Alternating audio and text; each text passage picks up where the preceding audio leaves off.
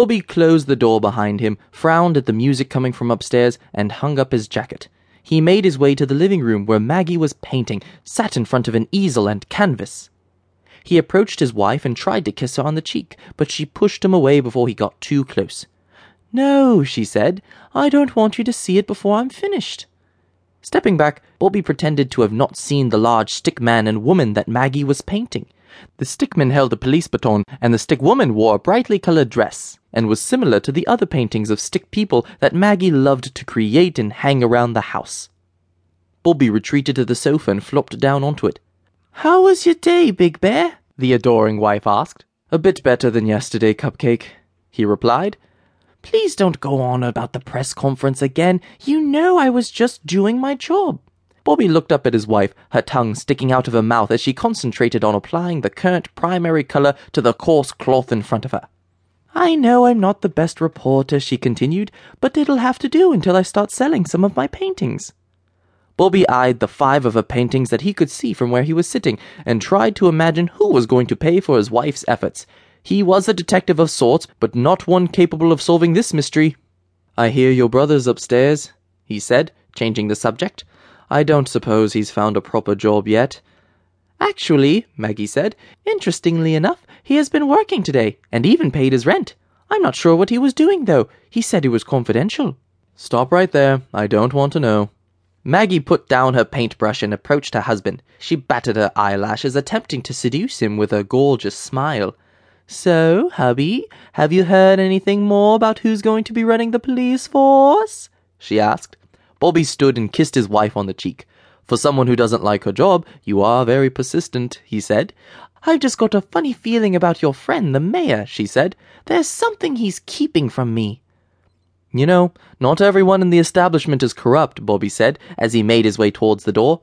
"I'm going for a shower." Bobby walked out of his bedroom in his boxer shorts, his hairy chest and potbelly exposed. Just as he reached for the bathroom door handle, the door opened, and there stood Guy, Maggie's younger brother. This wasn't a massive surprise to Bobby in itself, but Guy stood naked from head to toe except a small white towel around the back of his neck and hanging over the top of his shoulders, which, again, on reflection, wasn't a massive surprise either. If anything, it was an all too common occurrence. "Hello, Bobby." "Hello, Guy," the off-duty policeman replied. "Put some bloody clothes on." "I couldn't have showered with my clothes on, now could I?" Guy said as he walked away towards his bedroom. Bobby entered the bathroom and closed the door, but still managed to hear Guy call out something about the hot water running out and laughing as he closed his bedroom door. He had a quick cold shower and got dressed before knocking on Guy's door, whilst dabbing his huge hair dry with his towel. "Are you decent?" he asked through the wood. "Yeah," Guy called out in response.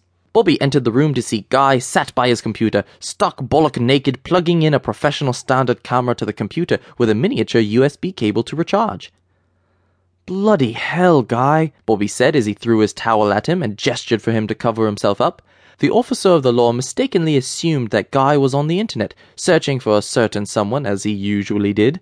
He told him that he should maybe take a break from it, make more use of his time doing something else. "Well, bruv, maybe if you helped me find him, I wouldn't have to waste my time doing my own searches," Guy spat, with a little venom apparent in his voice. Guy liked eating snakes. "I have tried, Guy. Sometimes people just don't want to be found," he replied, understanding the frustrations of the, more often than not, annoying little shit. "Sometimes people don't know they're being looked for."